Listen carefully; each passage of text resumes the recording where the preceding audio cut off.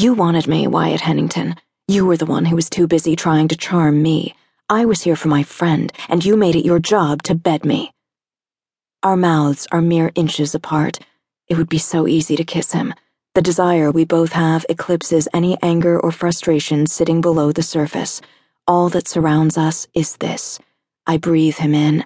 The heat ripples off his body, a body that I know is solid and damn near perfect. Kiss me, Wyatt.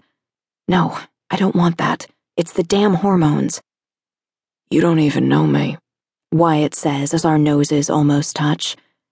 You have no idea what I was doing. I know what you weren't doing, I push back. You weren't being a gentleman. He smirks. If I remember correctly, you don't like gentlemen. Maybe I like them after. He's right. I liked him very much not being a gentleman while we were in bed together. What I didn't like was waking up and finding him gone, as if he expected me to show myself out like I was some whore. The thought stops me for a second. I don't know. Maybe I was. I did give it up pretty early. I guess the saying, why buy the cow when you get the milk for free, is accurate, but that doesn't mean I'm not pissed. You have some nerve.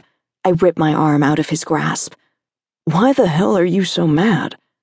This man is out of his mind. You left me. I woke up to find you missing. I can't even believe this. I waited for 30 minutes. Then it was clear that you left so I could see myself out. So I did. So much for Southern charm. Women, y'all are the most confusing creatures on the planet. Wyatt gets close again and grabs my waist. You're not any better. You chased me for almost 2 years, telling me how fantastic it was the last time and all the new things you want to do to me, but then you get it and you're gone. His hand stays where it is, even when I try to pull back, so I keep going.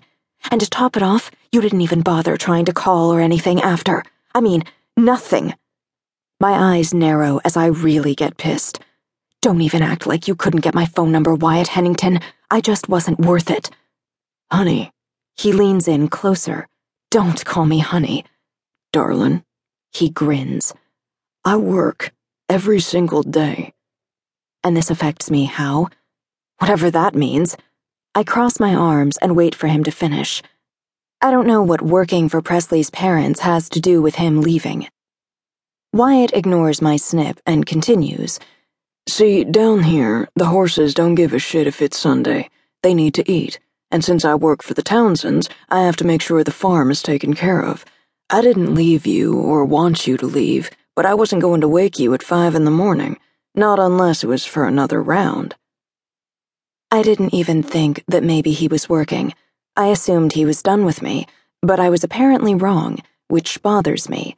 I don't know why. Not that it matters, because that's not what I care about anymore anyway. What does any of this even mean? I ask the sky. Wyatt touches my cheek. It means I didn't want you to leave, Angie Benson. It means I liked having you next to me. It means the next time you're in my bed with your blonde hair on my pillow, you should stay there. It means I wanted you to stay. The connection between us is so strong that it terrifies me. I barely know this guy. He lives in Tennessee, and he rides a freaking horse. He's the polar opposite of me in every way, yet the desire to kiss him is so great. I remind myself that he doesn't know that because of the night in question, our lives will forever be tied. We created a life, and now both of ours are altered. Say something, he urges. I say the only thing that matters anymore. I'm pregnant. She's what? I'm sorry. I shake my head. You're what? I'm having your baby. Why does it sound like she just had her dog run over? You're sure? Yes, I'm sure. It's why I'm freaking here.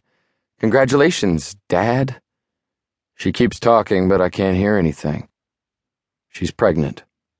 I'm going to have a kid. I start to go through that night to see how the hell this could happen, but we were smart. Nothing happened that I know of.